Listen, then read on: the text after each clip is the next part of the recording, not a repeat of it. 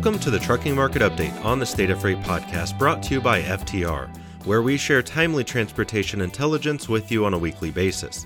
The Trucking Market Update is hosted by FTR's Vice President of Trucking, Avery Weiss.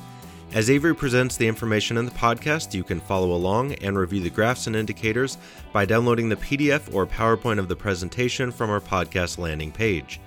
A link to the PDF and PowerPoint is available now at www.ftrintel.com/podcast.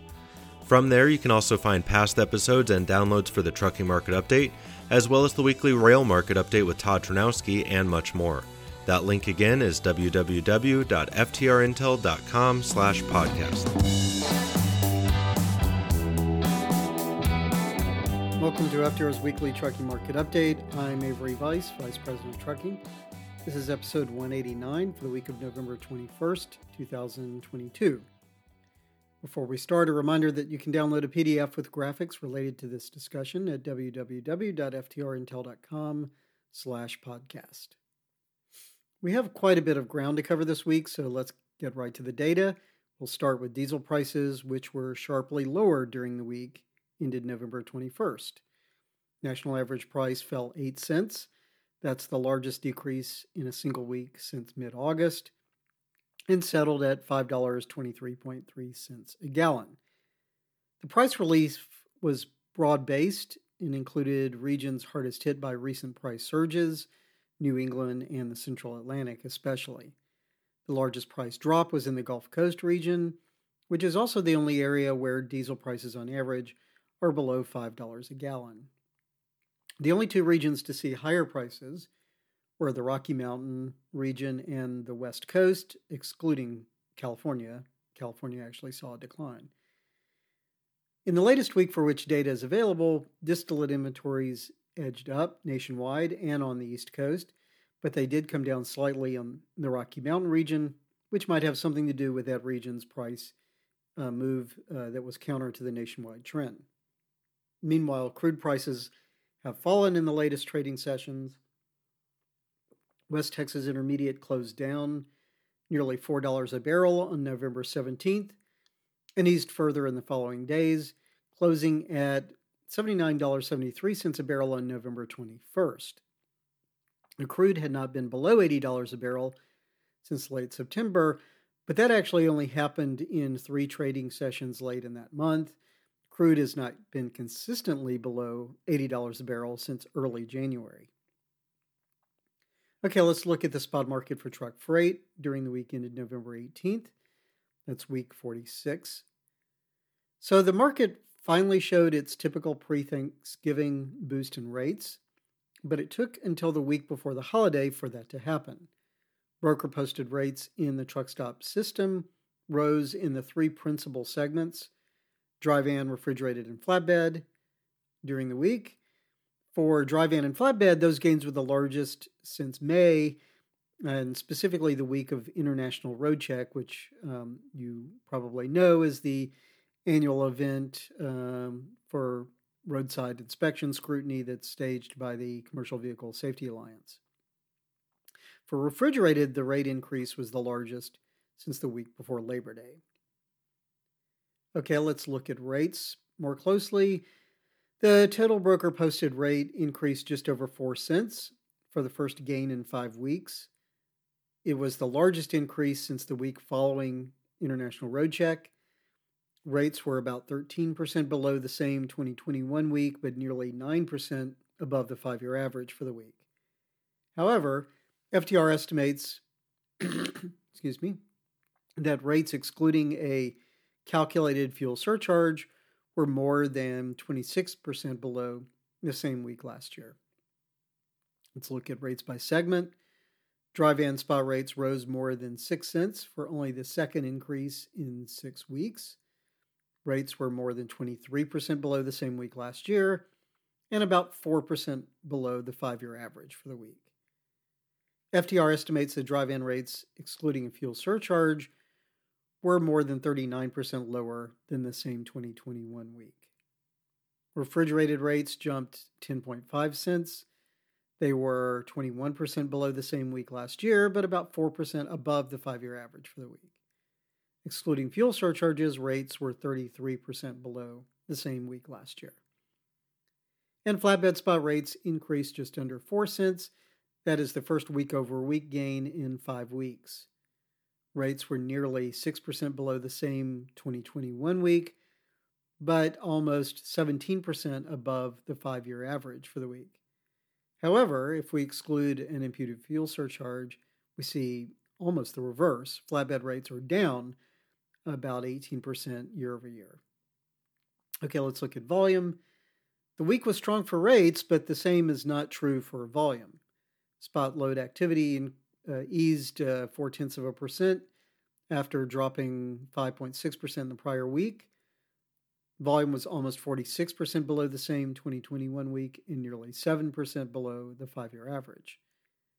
Load activity was mixed, with the Midwest recording the strongest gain and the West Coast seeing the largest drop. Let's look quickly at volume by segment. Dry van loads ticked up 1.6%. Volume was nearly 45% below the same week last year and more than 8% below the 5-year average for the week. Refrigerated loads increased 2% after rising 13% in the previous week. Volume was about 45% below the same week last year and nearly 5% below the 5-year average. Flatbed loads declined 1.3% after the sharp drop of nearly 15% in the prior week. Volume was about 54% below the same week last year and about 18% below the 5-year average. Let's wrap up the weekly indicators with a look at mortgage rates, which fell very sharply in the latest week. The average rate on a 30-year fixed-rate mortgage fell 47 hundredths of a point, just under half a point, to 6.61%. That is the largest drop in mortgage rates in a single week since November 1981. Freddie Mac attributed signs of easing inflation with a sharp drop in mortgage rates week over week. We'll talk about that, or actually we did talk about that last week. And I didn't really see that there was a lot of relief, frankly, in inflation, but I guess a lot of other people did. Okay, since we're already talking about the housing market, let's stay on the topic. The latest week notwithstanding, rising mortgage rates along with high sales prices continue to take their toll on the housing market. Sales of existing single-family homes in October fell 6.4%. That's the largest month-over-month drop since February. Existing home sales have now fallen for 9 straight months. And in October, they were nearly 23% below February 2020 levels. The annualized rate of sales, by the way, is the lowest since December 2011, with the exception, of course, of what we saw in April of 2020. The situation with retail construction isn't great either. Housing starts were weaker month over month in October, but Census Bureau revisions to August and September estimates increased the base for that decrease. Housing starts declined more than 4% seasonally adjusted, but they were only about 1% lower than the initial estimate for September that was published a month ago. As has been the case frequently, construction of housing units in multifamily buildings with at least 5 units fared better than did starts of single-family homes. Multifamily starts eased 0.5% in October, while single-family starts fell 6.1%. Multifamily starts are more than 8% above February 2020, but single-family starts were nearly 18% below that pre-pandemic month. A key forward-looking metric for residential construction also was weaker. Permits authorized for future residential construction declined 2.4%, and we see a similar pattern. By the way, permits for single-family homes have fallen for 8 straight months and are nearly 16% below February 2020. However, while permits for multifamily starts eased, they have been volatile and they're still more than 52% above February 2020. So we continue to see with permits the same type of dynamic we're seeing with starts, which is general strength, although volatile in multifamily construction, but a very clear downward trend in single-family homes. Housing units under construction hit another all-time high in October, at least back to 1970 when the Census Bureau began tracking the data. As with starts and permits, single-family home construction is starting to weaken, while the number of units under construction in multifamily buildings was the highest on record and for the first time surpassed levels that we saw in 1973. Okay, let's move on and look at the industrial sector. The latest data from the Federal Reserve, including revisions to initial estimates from recent months, suggests that the sector's growth is beginning to stall, although it is at historically strong levels. Industrial production dipped 0.1% in October, but perhaps more importantly, the preliminary estimate of 0.4% growth in September was revised downward to just 0.1%. Declines in mining and utilities output were a drag on production, which is holding very close to an all-time high. Manufacturing output edged up 0.1%, but earlier growth estimates for July through September were revised downward, especially those for August and September. Like industrial production, then, manufacturing is at a strong level, but it appears to be flattening out. In October, the relatively volatile automotive sector was a strength for manufacturing as output rose 2%. Excluding motor vehicle and parts production, manufacturing output was flat in October. And looking at comparisons to the pre-pandemic period, industrial production in October was nearly 3% ahead of February 2020, while manufacturing output was up 3.3%. Automotive output was 3.2% ahead of that month, and that is the strongest comparison during the pandemic. Okay, let's look at the consumer sector. Higher gasoline prices in October helped fuel the strongest increase in retail and food service sales since January, but the retail sector saw gains in most major sectors and only slight declines in a few others. Perhaps more important, sales adjusted for inflation also were strong month over month. Retail and food service sales rose 1.3% seasonally adjusted, as gasoline station sales jumped 4.1% on higher prices. Excluding gas station sales were up 1%. Motor vehicles and parts and non-store retail, which are the two largest sectors, were up 1.3% and 1.2% respectively. Only two major retail sectors saw declines. Sales at general merchandise stores dipped 0.2%, although the department store component of that saw a drop in sales of more than 2%. Sales at electronics and appliance stores decreased 0.3%. Adjusted for inflation, retail and food service sales generally have eased since February, but in October they rose 0.8%, and that is the strongest gain since one of the same scope back in February. Inflation-adjusted sales in October were 14.7% higher than they were in February 2020. Current dollar sales were 32% higher. Okay, let's stay in the consumer sector and talk briefly about inventories. In September, they barely changed relative to sales, either in retail or wholesale. But the inventories to sales ratios in both of those sectors are getting closer to pre-pandemic levels after dropping to extraordinarily lean levels in 2021. One notable development in September was a significant reduction in the inventories to sales ratio for general merchandise stores that had surged during 2022 as retailers built inventory early to avoid last year's supply struggles and then encountered more recently softer sales. The smaller ratio in September suggests that retailers are taking steps now that might avoid an inventory correction after the holiday shopping season. We'll have to keep our fingers crossed on that.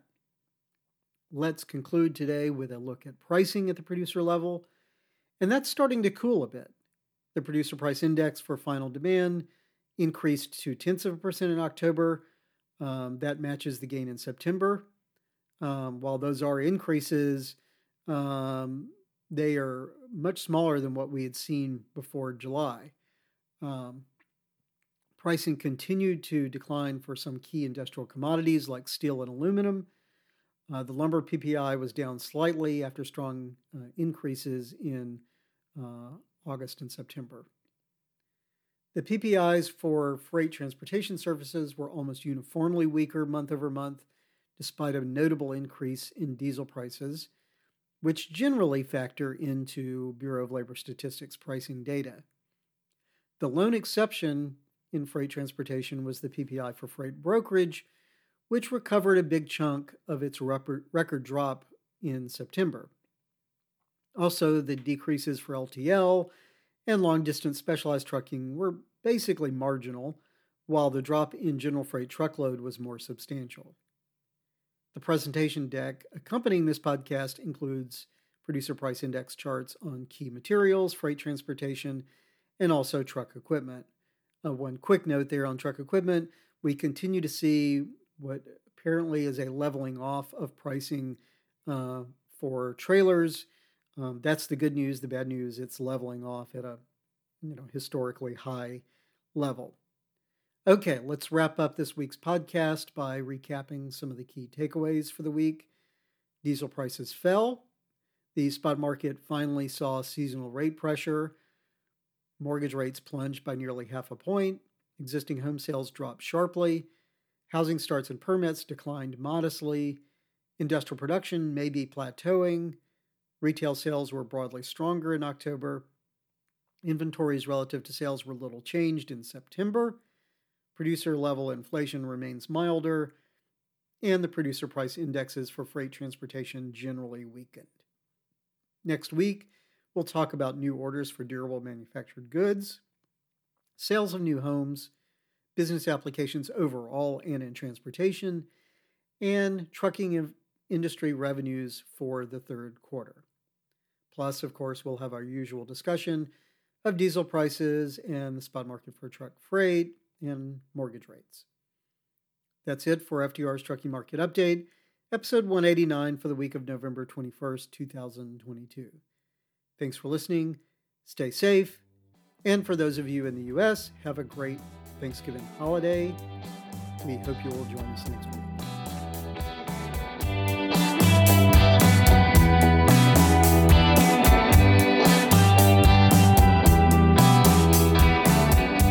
That's it for this week's Trucking Market Update on the State of Freight podcast. You can find more publicly available State of Freight content and download the PDF and PowerPoint of today's presentation by going to www.ftrintel.com/podcast. FTR is the leader in freight transportation forecasting in North America, providing consistently reliable reports for trucking, rail, and intermodal transportation, as well as providing demand analysis for commercial vehicle and rail car. For more information about the work of FTR, visit www.ftrintel.com or call us at 888-988-1699 to find out which publications will best support your business.